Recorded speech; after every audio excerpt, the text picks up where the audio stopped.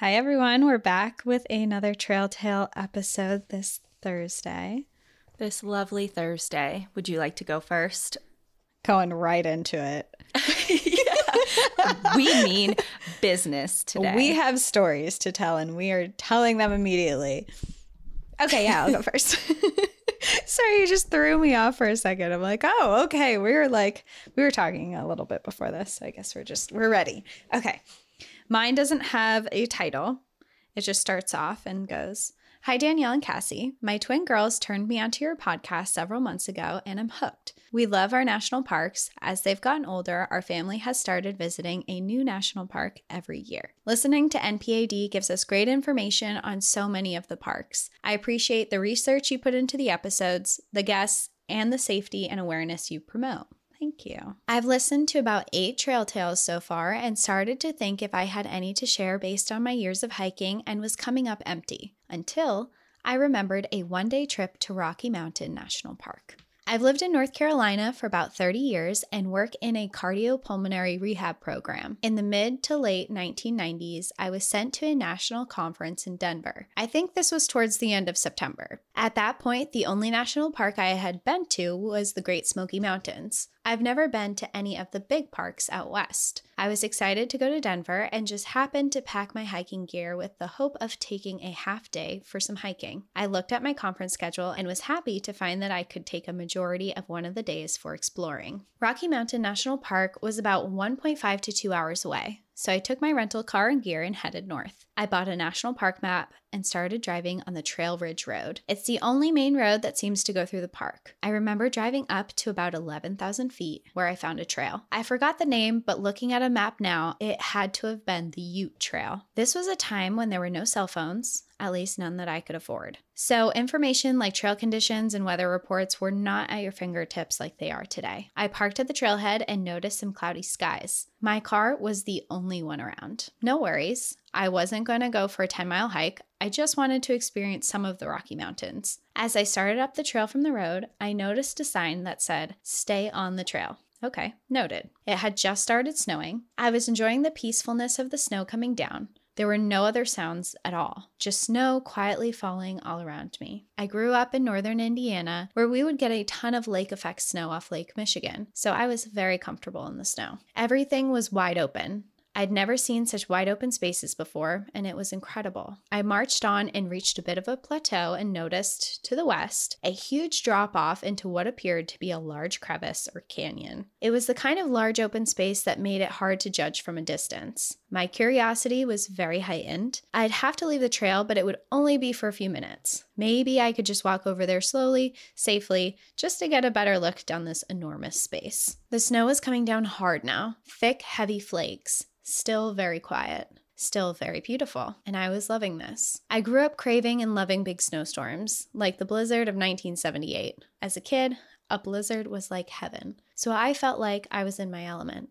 It was probably about 100 yards or so to the drop-off. I kept walking, slowly, taking my time. I was in no hurry today and I wanted to be safe. As I was getting closer to what seemed to be a sharp edge, suddenly I heard a roaring boom and rumbling that was bouncing off the walls of the canyon. This was thunder snow. I'd never heard it before, and I'll never forget it. It was so incredible. Going from this quiet, peaceful hike in the snow to what must have been the start of a big storm. It was such a contrast to what I had just experienced a few moments before. I stopped and tried to process this. I had hiked off the trail towards a big drop-off, and a violent, thundering welcomed me. I took this as a pretty clear sign to get my booty out of there. Not much good was going to come from me continuing to the drop-off. I listened to my gut and turned back toward the trail, suddenly picking up my pace. I suppose I had a bit of adrenaline flowing through my blood. As I reached the trail, I started descending back to the parking area where I could see someone approaching my rental car. It was a park ranger putting a note on my windshield. The ranger was too far away to hear me, but once I got down there and read their note, I was thankful. The note said to get to lower elevation.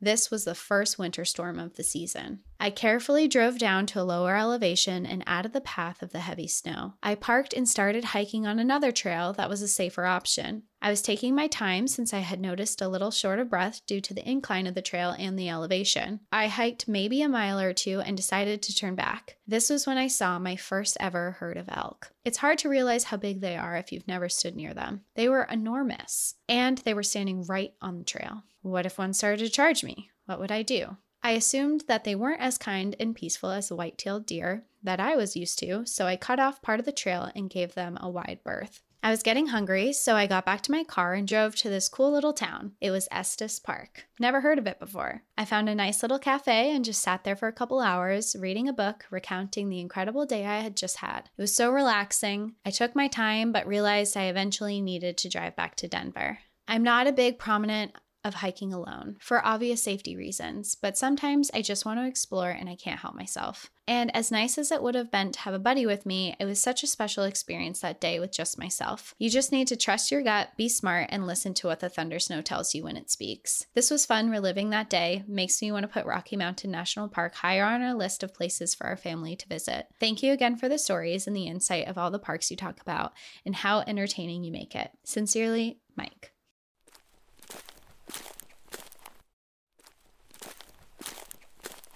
That just brought back a lot of memories from the other week of us together. It's part of why I liked this. It's part of why I liked this trail tale, because Danielle and I not this exact story, but we went into Rocky Mountain National Park. It was not snowing in Denver. We got to Rocky Mountain and there was a full blizzard. They were expecting 10 inches of snow up there. And Al and I, we were in separate cars and we had accidentally gone to the wrong entrance. So we met up with Danielle going across like an overpass that was high elevations. We were in some kind of bad weather and we're like, we're not going back up there. But we met at the other visitor center and we talked to a park ranger who gave us a safer trail at lower elevations to walk for a little while. So it reminded me a lot of our little experience.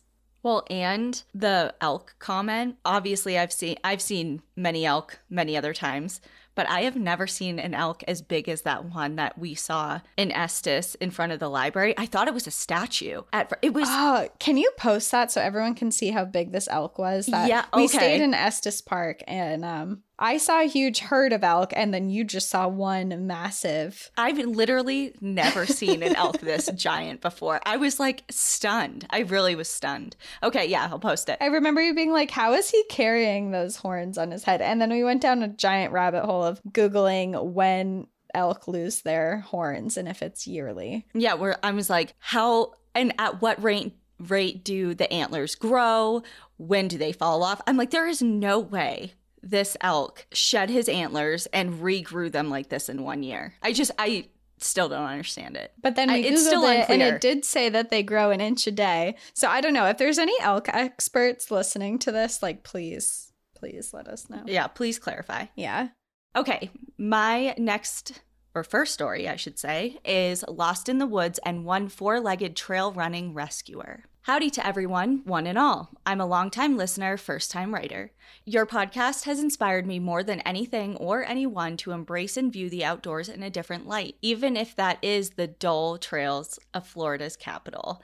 And you both cannot fathom how much I owe you for that. In 2020, my border collie and best friend, if I'm honest, Spooky, and I set off on our mission to get fit during quarantine and explore every trail in our area. I really like that name. Spooky. It's cute. Spooky, come here. Yeah, so cute. Being as it was July of 2020 in the swampland of Tallahassee, Florida, the weather was more oppressive than usual. My phone informed me it felt like 99 degrees Fahrenheit with a lovely dash of 100% humidity. It's like being stuck in a dishwasher on a steam heat cycle, to be honest. Sounds horrendous.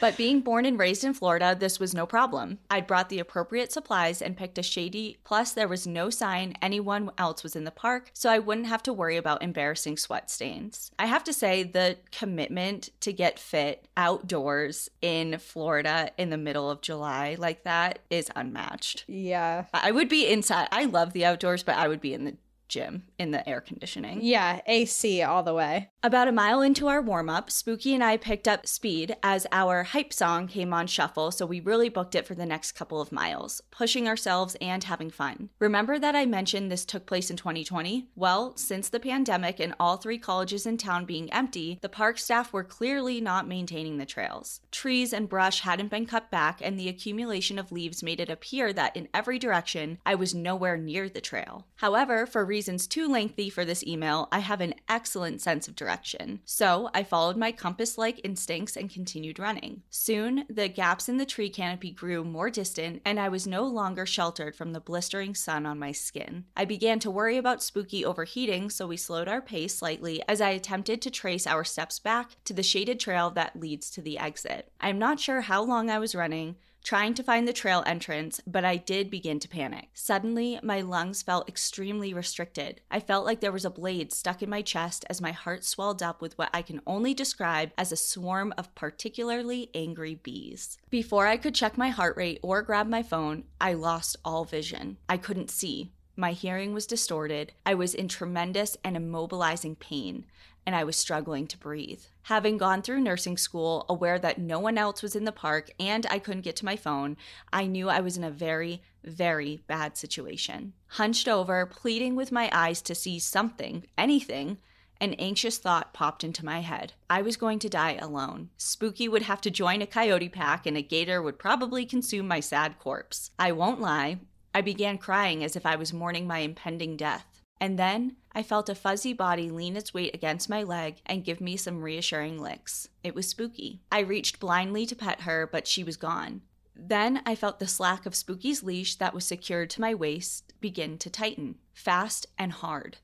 I let Spooky pull me, thinking she smelled something neat, and hey, if I'm gonna die, might as well indulge her. That's when I felt the surface of the trail change from layers of crunchy leaves to compact dirt. Spooky had found one of the only extremely hard to find maintained trails for equestrians. And as she was pulling me down that damn trail as if she were Balto, delivering medication to the needy Alaskans, every so often, she would stop for me to catch my breath and hydrate. Meanwhile, keeping an eye out while encouraging me through gentle kisses and leaning her body against me. I'd like to point out, Spooky has never done anything like this. During one stop, through nonstop pain and vision loss, I realized I was putting complete faith in a dog that is 100% not trained for assisting blind people, let alone performing solo rescue missions. So I lost it again. I know all of this sounds insane, but Spooky knew I was ready to give up. Through hysterical sobs, I held her fur and said to the cruel man in the sky, I just want to go home. I want to go to my car, please. Immediately, Spooky began pushing me to my feet in a bossy way I've only seen when she's herding animals. Faster than our pace before, Spooky was running down the trail, around obstacles, and taking less breaks while pulling me for 3 more miles. Spooky stops pulling me and starts jumping on me, yipping as our feet hit the asphalt on the parking lot. At this point, the chest pain is still present, but I can breathe a bit easier. But most importantly, I can see shapes again, and I see that weird shape that could only be my Prius. Spooky led me back home, just like I asked. She doesn't know and was never taught the words home or car,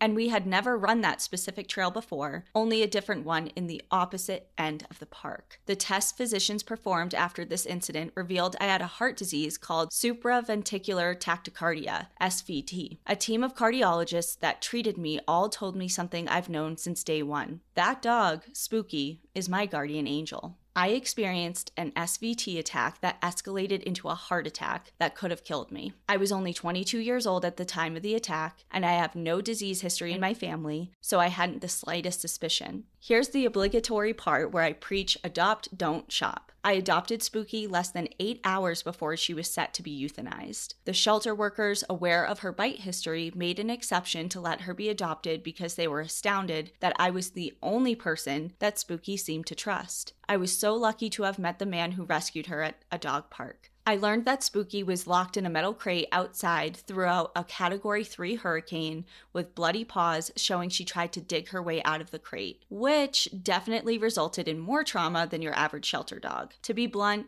it took Spooky 2 years to accept my long-term live-in boyfriend, while it took me 2.3 seconds through a kennel door. I don't know why she picked me.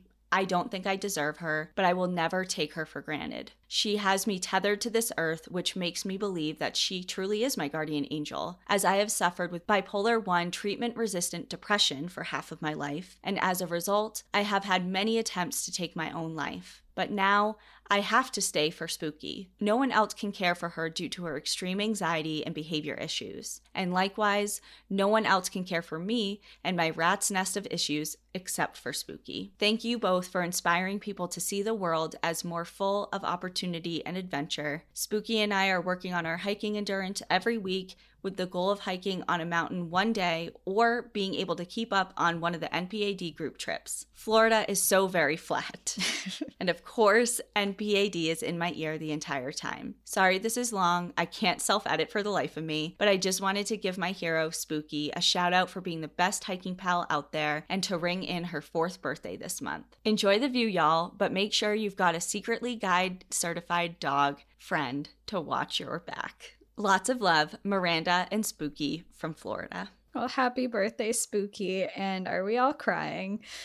Are you tearing up a little? Oh my God, that was just like the sweetest story. And, I mean, dogs are incredible. They really are. And I totally believe that they know they can sense things and they can understand things. And also, I just have to note that you had a heart attack and then you ran for 3 miles, which is badass. Like, I know your dog was guiding you, but holy shit, who has a heart attack and then runs 3 miles to their car? Yeah, you still got there. Spooky led you, but you still got there. So give yourself some credit. So you got some credit in there too. That is badass. And I hope you're doing well and your dog is amazing. Yeah, and you guys chose each other. I know that you said she's your guardian angel, but it seemed like she needed you too. So goes both ways. And just like because we both I've worked in the vet tech field for years and we've met so many dogs that do have behavioral issues and stuff. To hear a story where one that does suffer from severe anxiety and has behavioral issues, and you mentioned a bite issue, finding a home that is really like meant for them is just so like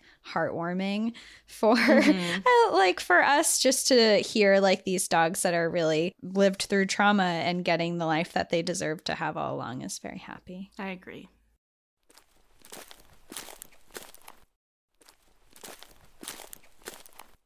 Okay, my next trail tale is different than that one, but I really liked the way that this person wrote their trail tale. And it's titled Trail Tale. Hi, Cassie and Danielle. I am a newish listener to the pod and I absolutely love it. I started listening this past June and then binged the entire thing throughout the summer. I've loved every episode. I've laughed with you, been scared with you, and have grieved deeply for you. It seems like I'm coming back to friends every time I get to listen to a new episode on Mondays to and from work. Here's the thing. I am not a huge fan of the outdoors, and I hate camping. I take my dogs for walks every day, rain or shine, but that's as much as I really feel the need to be outside of my home or other indoor spaces. It sounds like my sister. So my sister, Alyssa, I remember this was years ago and I'm kicking myself that I didn't buy it, but I was just at like shopping somewhere in New England and I saw this crew neck sweatshirt and it said indoorsy on it.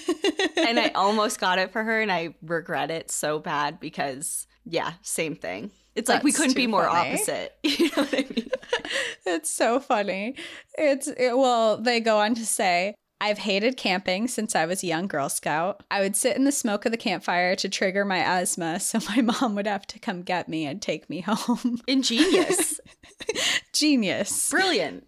It's like, they go on to say, I don't like being cold. I don't like being wet, and I absolutely positively didn't want anything to do with sleeping in a tent or using facilities that didn't include a flushing toilet and a private, hot shower. I cannot stand bugs, especially mosquitoes. I'm the teacher at recess who puts on bug spray before recess duty. As a teacher, I like order, planning, and predictability, all things that cannot be obtained out in the wild. That being said, I still wanted to see the outdoors. I wanted to see Banff and Glacier and Olympic National Park. To do that, I had to go outside. I think that's why I like your podcast so much. I can hear about the outside and feel like I'm there without actually being outside. It's perfect. I also watch a lot of YouTube videos of people who go to national parks. My friend Angela and I decided to go on a tour of the PNW, Glacier National Park, and Banff National Park. Angela is the exact opposite of me. She's adventurous and has traveled all over the world, taught in multiple other countries, and gotten into more than one situation that makes my hair stand straight up on my head. She also doesn't mind tent camping, sleeping in her car,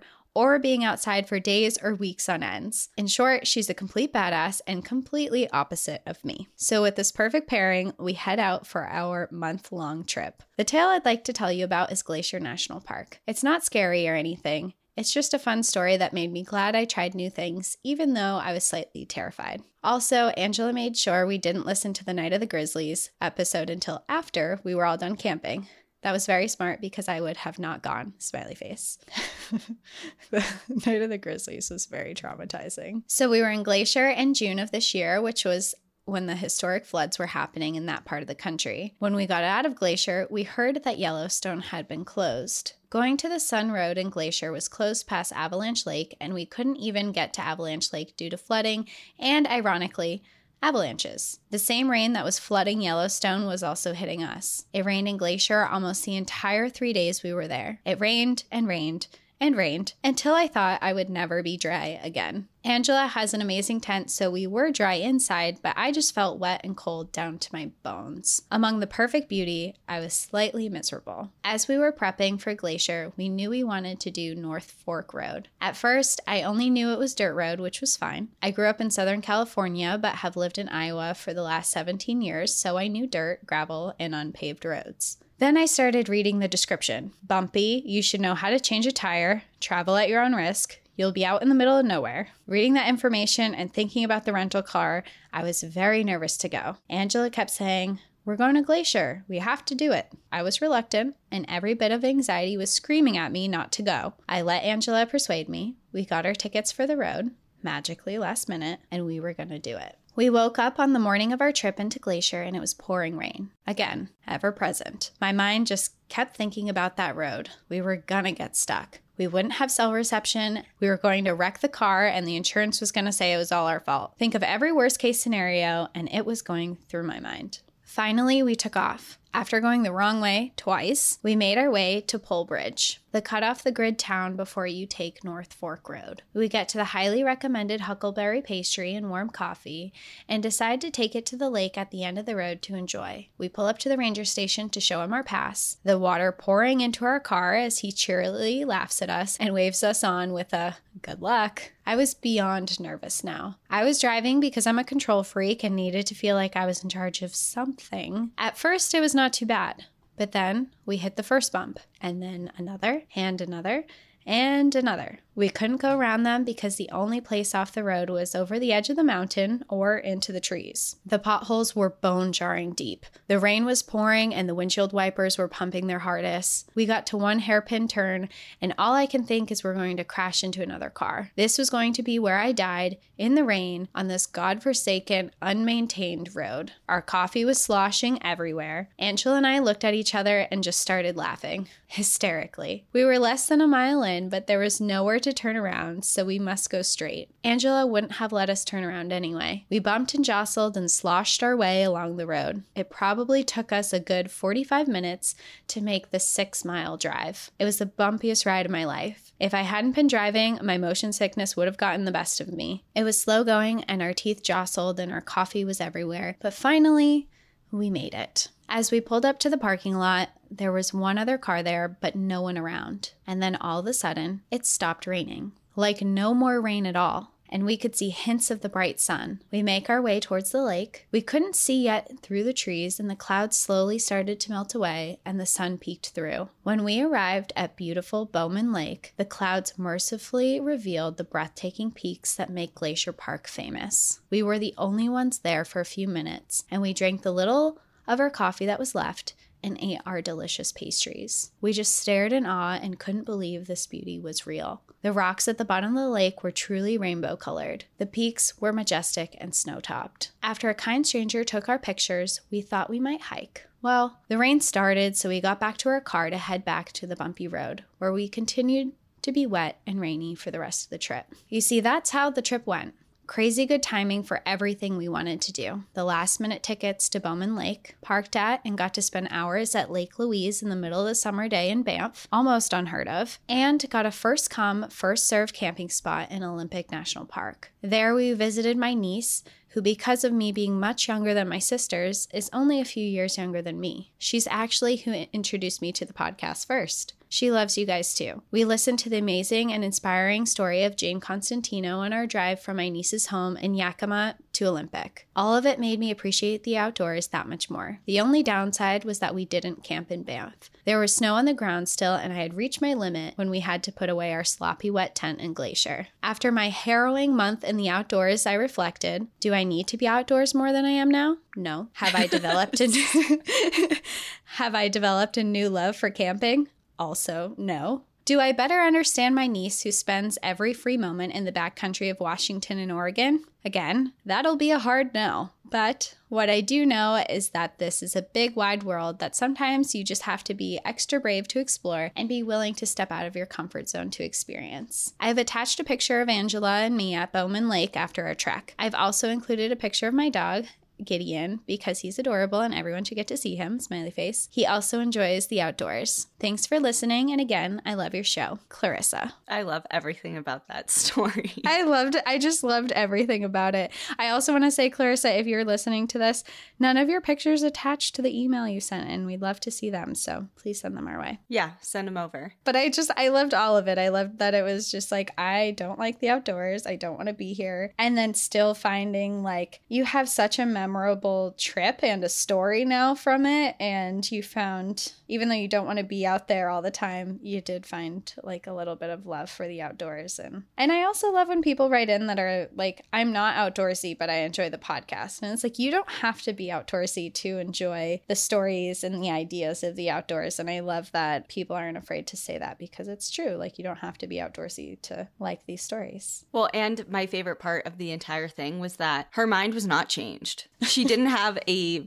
life-altering epiphany or anything. It was just like, yeah, I still, like, I did it, but it's just not for me. And that's like, staying true to yourself. And I love that. My next story does not have a title, but it begins, "Hey girlies, my name is Sierra, pronounced like the singer." And she wrote it, so I have to say it. Yes. Sierra, this beat is automatic, supersonic, hypnotic, funky, fresh. She didn't write hypnotic, funky, fresh, but I feel like that's how it goes. And go through my chest. Stop, drop, everybody get on the floor. That's Sierra. Yeah, it's kind of like that Sierra. Yeah. You can use my name and all the other ones in the story because I have changed them just in case. Wait, so is your name Sierra or not? Was that just a lie? Your name better be Sierra, because I just sang on the podcast. Right. So we're going to just pretend that your name is Sierra, but everybody else has changed. Okay. I want to start off by saying that I have been a listener ever since the very first episode and have been hooked ever since. You babes killed it at the live show. I brought my fiance with me, and now he truly understands why I am obsessed with you two. When you released the episode that you were doing a live show in Denver, I was driving a U-Haul with my mom in the passenger seat in the midst of making the move to Denver, Colorado. No such thing as a coincidence. I had my mom buy 2 tickets right there and then. Trail Tales have always been one of my favorites. While we were sitting around a fire pit in the backyard, I was telling my fiance how I have always wanted to write into you guys but never had a story. Then he said, "What about that time we saw a UFO? Or when there was a ghostie walking in the wash?" Oh shit, that's right, my genius fiance. I do have a fucking story. Sorry, Cassie. I like to cuss as much as Danielle does. It's okay. It's a problem. It's a problem I have. It got so long that I felt bad adding in the UFO story, so I'll save that one for another time. If one of you read this, you can choose to share with each other on the pod or neither. Love you, bitches. To begin, I will say that growing up in southern Arizona, I was raised in the outdoors. Fishing, camping, hiking, off-roading, and partying in the desert have always been some of my best memories. While camping, we've had some run-ins with wildlife and other crazy weirdos, but nothing too crazy.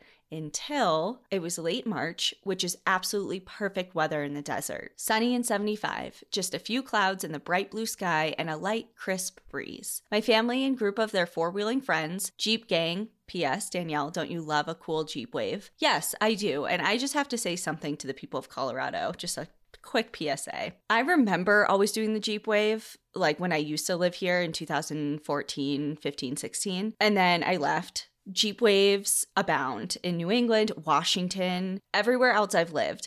And I came back to Colorado in September. I have not gotten one Jeep Wave. And I do the Jeep Wave to people. And then they drive by me without even looking at me. And my hand, I just like look at my hand. Like, what? What? This is so sad. What has happened? I'm very upset about it. I'm like, is this not a thing anymore here? That is depressing. And I will say, I always felt left out because I do not have a Jeep, and I would ride with someone and I was like, you guys have your own wave. I remember when I first discovered that Jeep people had their own wave and I wasn't like part of the club. I was like, what? I'm like, that's so cool. They're so cool. But then I got my motorcycle license and motorcyclists have a wave. And I'm like, all right, I'm in. I'm into a different club, but it's still a club. Yeah. Yeah. And it's just Jeep Wranglers. And it's just like, I don't understand what happened. And I'm upset about it. And now it makes me not want to do it. But I don't want to now conform to everyone else not doing it. I don't know. It's a whole thing. Anyways. Okay. Where are we? Okay.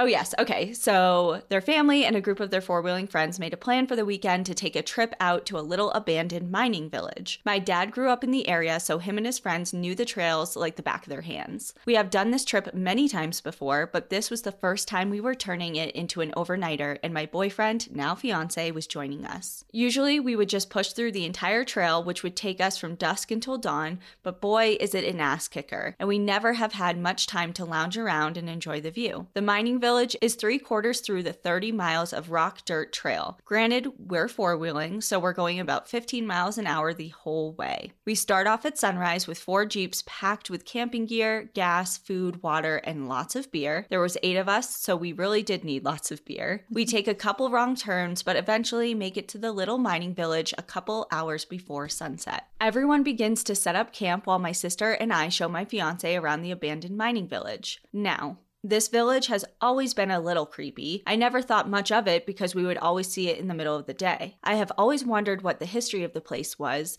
but I have never been able to find any research on it. The only way to get to this area is driving down a wash for about 5 miles off the four-wheeling trail. Then you pull into a big, flat space above the wash where we parked all the Jeeps and set up camp. Most of the mining property is to the left of our camping area, and woods cover most of the right side. There are 4 houses, 2 sheds, an outhouse, and a corral with the entrance to a small mining shaft at the top of a hill. What is odd about this mining village is that it seemed as if it was abandoned in a hurry, and they left everything behind. All of the houses were still fully furnished. Couches, tables, chairs, rugs, kitchen appliances, bed frames, mattresses. And what's even weirder is that all the rooms are full of personal belongings of whoever lived there. We're talking clothes, children's books, stuffed animals, family photos. But it is all very old and dusty. I guessed maybe from the 60s, but I'm not sure. The sheds still have tools in them, and there was a little playground in the backyard. I know, it sounds creepy, but we never got any bad vibes from this place. I think it's because we respected the property and the land that it was on. My dad said that when they first found the mining village back in the 1990s, it was only a little deteriorated from the weather. It was messy inside the house, like everything had been rummaged through from animals and other people coming in and out. So in no means did this place look untouched. But it was cool to walk around in the place and think of all the people and families who lived there. When and why did they leave? How long were they there for? Why did they leave everything behind? Arizona is known for mining copper, so our guess was that a family homestead out there in the early 1900s. But as the copper dried up and the water did too, they were forced to leave and relocate. Over the years, it continued to become more ruined, but this time, when we went, it was worst of all. Some complete dickheads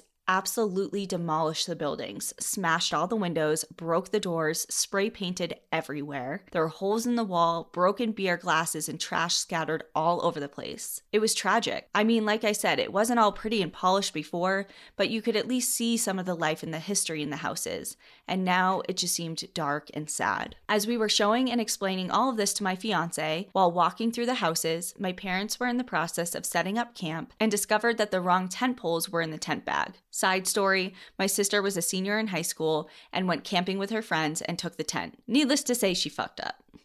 We ended up sleeping on top of the tent in our sleeping bags. After eating dinner, we hung around the campfire telling stories and drinking. Eventually, everyone wandered off to bed. I never realized how much of a tent gives you the feeling of protection. The weather was nice, but I didn't sleep very well that night because every twig snap I heard had me thinking that there was a bear or mountain lion prowling behind me. On the bright side, I have never seen more stars in my life. I could literally see the galaxy. It was insanely beautiful. I felt like I only slept a couple hours that night. Anytime I would close my eyes for too long, I would start to hear light footsteps or twigs snapping in the woods behind me. I'd shine my flashlight and see nothing. Everyone was up and breaking down camp as soon as it was bright enough to see outside. Usually we'll have a slow start to the morning, kick off the day by making breakfast and drinking some coffee. But this time, everyone was in a rush to leave, and I was with them because I was tired as fuck. We made our way through the rest of the trail and to the closest gas station to air up our tires and fill up on gas when we all started talking about how creepy that area turned out to be. As it turns out, no one slept well that night. Everyone felt on edge and weirdly paranoid. I told them how I heard footsteps and twigs breaking in the forest behind me, but would turn around and nothing was there. My dad thought he heard a vehicle driving down the wash and went to investigate to find no one in the area. My parents' friend Bob said that he heard someone humming around their tent, but when he went to investigate, no one was outside and no footprints were to be seen. My sister continued to be woken up from nightmares, but all she could remember from them was the feeling of being constricted. But the most spooky story of them all was my parents' friend Joe. He got up to go pee, and as he was standing there, he heard footsteps and grunting in the wash. He looked over and saw a man walking down the wash, away from our campsite. The man was dressed in blue and white striped long johns with no shoes on. Joe started calling the guy, asking if he needed help or if he was lost. The man didn't turn around, stop, or look back at him at all. Joe can hear him mumbling angry under his breath, but is not able to make out any words. So Joe goes to follow him, thinking that the man didn't hear him and that the guy was lost or hurt, or his vehicle was broken down somewhere close by. When Joe took his first step in the man's direction, the man stopped mid-step with his back facing Joe. He turned his gaze over his shoulder in the direction of where Joe was standing. That is when Joe sees the man's eyes were gone. They were just bottomless black pits. Joe's heart dropped to his stomach and his blood ran cold. He stood there motionless, not saying anything and too scared to make a sound. Then the man continued on his way, walking down the wash. That is also when Joe realized this man was leaving no footprints behind him. Joe was terrified and ran back to the camp, but everyone seemed to be asleep and unfazed, so he kept the story to himself.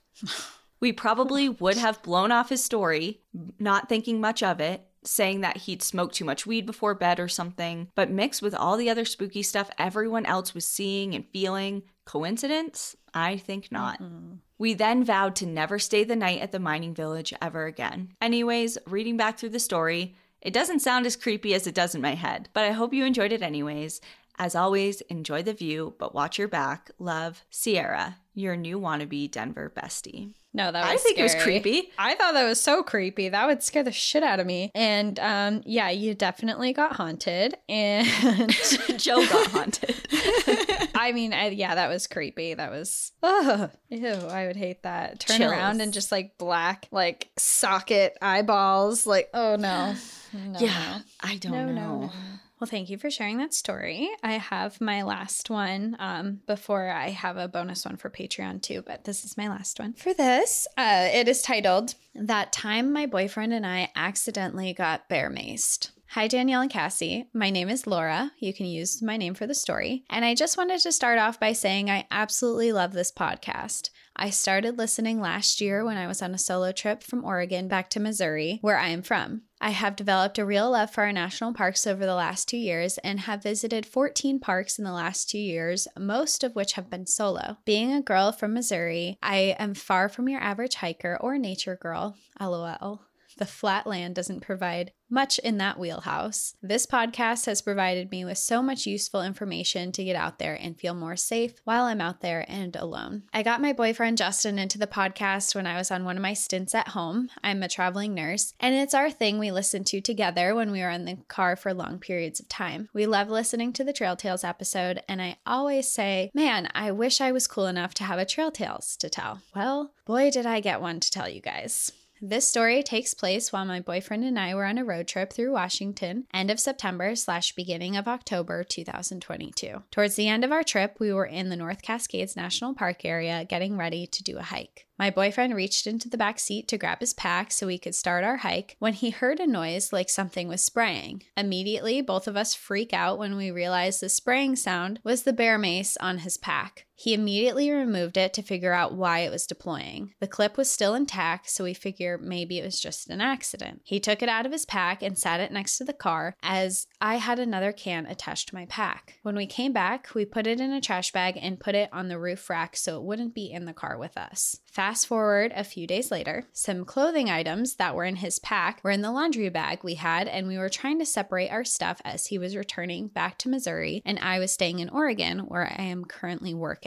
I was taking a nice bath in the jacuzzi tub in our hotel when all of a sudden I felt like an extreme burning sensation on my neck and my left hand. I thought it was in my head when I looked in the mirror and realized I had a huge rash that looked like a burn. I asked my boyfriend what the hell was going on. That's when it dawned on us. We had just touched items with bear mace on them, and now we both had bear mace on our skin. I immediately started freaking out, and both of us began Googling how to get bear mace off your skin. Per Google, it said to use dish soap, so we rushed out to the car to get dish soap. Needless to say, we spent the last night of our trip with burning skin, all from a faulty can of bear mace. Fast forward a few days later, I get a text from my boyfriend while I'm at work saying he has something he needs to tell me. I call him, and he tells me that he was at work and his feet started burning like they were literally on fire. This is when he realized, oh shit, I'm wearing the socks that were in my pack when the bear mace faulty sprayed. What an experience. I doubt this will make it on the pod because most people are way cooler than me, but if it does, Justin and I will be having a good laugh. As always, enjoy the view, but watch your back because you never know when your bear mace might just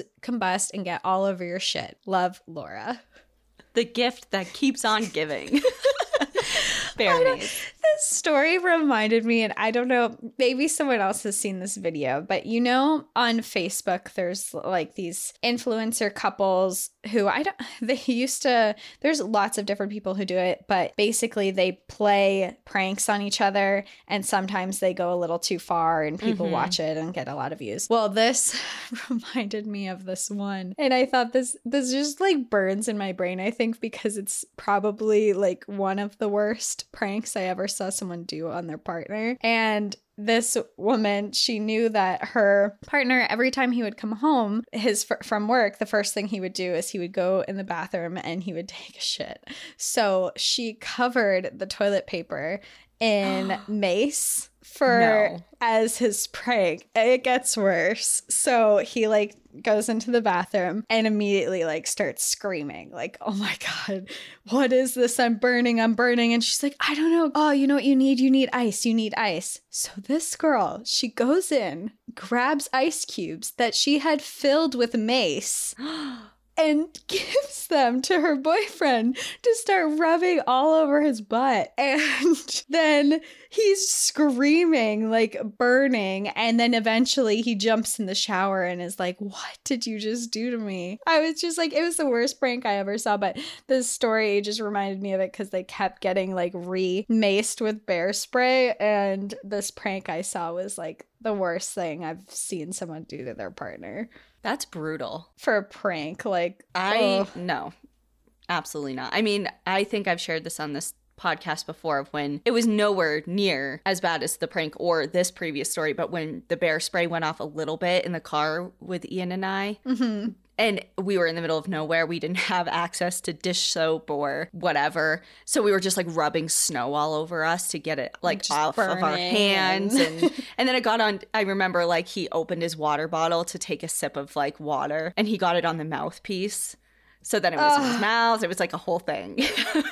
I've never done anything I've never accidentally, well, actually one of my friends, one of my good friends from college, she's like, oh, I got mace to protect myself when this was in college. And she was like, yeah, look, she's like, you want to see it work? And I'm like, yeah, sure. And she sprays it in front of her to show it working, but the wind was blowing at us. And so she maced herself in the face, showing us her pepper spray. So I remember that, and we had to run to the bathroom. And then I guess the only experience I personally had is I was cutting up peppers, and then I rubbed my eyes suddenly got really itchy, and I had peppers in my hand, and I started rubbing my eyes. Oh, no. And my eyes were on fire, and I'm throwing water in my face, my whole face is under the sink, and that burned. But I imagine mace is really, and bear significantly spray. worse. And bear spray is way worse than mace. Yeah. Oy. Okay, my last story has nothing to do with mace or any of the things we just went on a rant about, and it is titled Fireside Shapeshifter.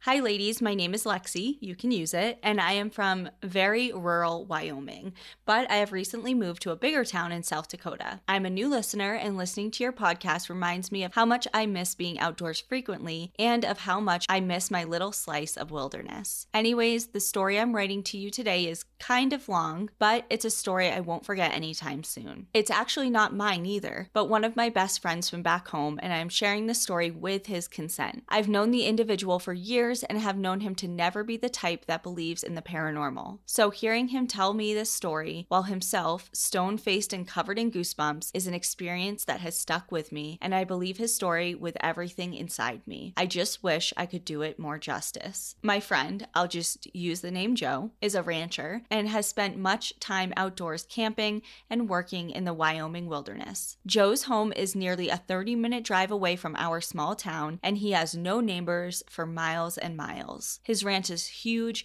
and the property is extremely beautiful, a place I have spent much time throughout high school for bonfires and just to hang out with my friend. One night, Joe and his friends were home alone and having a fire in the yard of his family's house, as they often do. It was a very dark night out, as the moon was just a sliver and the sky was clouded over. As they were sitting by the fire and chatting casually, the conversation turned. They began talking about various scary movies, and then the friend began sharing a paranormal experience he once had. Their conversation was dissolved as they were startled by intense rustling about 10 yards away, about where the yard ends and the vast, waist-high sagebrush expands for miles and miles. They both saw a movement past the fire in the sagebrush and without a word hurried back inside the house. The next part of the story is truly terrifying. Joe and his friend watched from the large living room window as outside, just beyond the glass, an enormous biped figure adorned with horns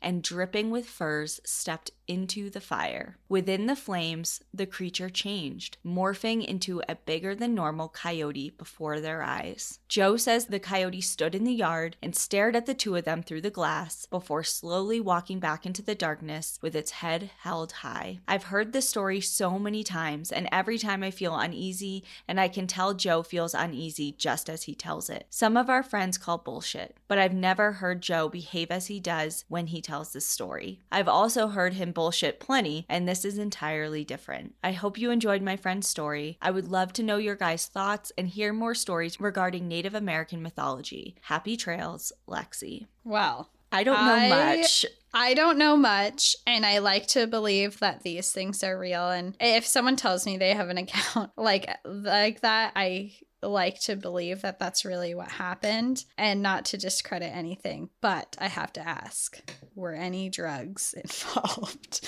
I don't know. It's not. Lexi did not note that. So I have to ask, was anyone on drugs in this encounter? Because I feel like you could hallucinate some weird shit. But I also do believe that there's things out there that we don't know and we don't understand. And especially they mentioned Native mythology and things like that. I mean, there's so many possibilities, I guess.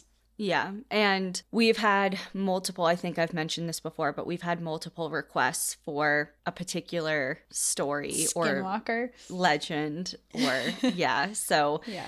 Maybe this is our sign to look into that a little more, but I believe that they saw something. what that something is. I am not sure. But yeah, like you said, not to discredit it. I mean, if it was real to them, that's what matters, I think. Like, they both experienced it. It's obviously stuck with him for a long time. You're so and he's funny scared. the way you said that, though. It's like, if they think it happened, then it happened. Sure. Well, no. Like, sure, it happened.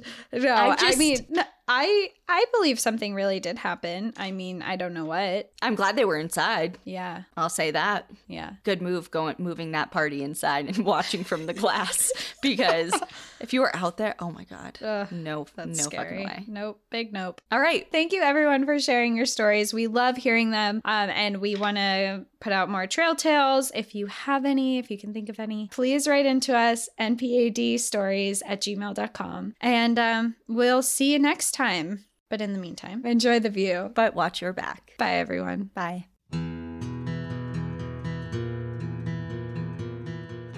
Thank you for joining us again this week. If you have a trail tale you'd like to share, send us an email at npadstories@gmail.com. Follow us on Instagram and Facebook at National Park After Dark and on Twitter at NPAD Podcast. Become an outsider by joining our Patreon, where you'll gain access to monthly bonus stories and exclusive content. And remember, when you support our partners, you're supporting our show. To access our special discount codes along with source information from today's episode, check out the show notes. For information on the show, to shop our merch store, sign up for our newsletter, and more, visit npadpodcast.com. And if you're enjoying the show, please rate, review, and subscribe wherever you listen to podcasts.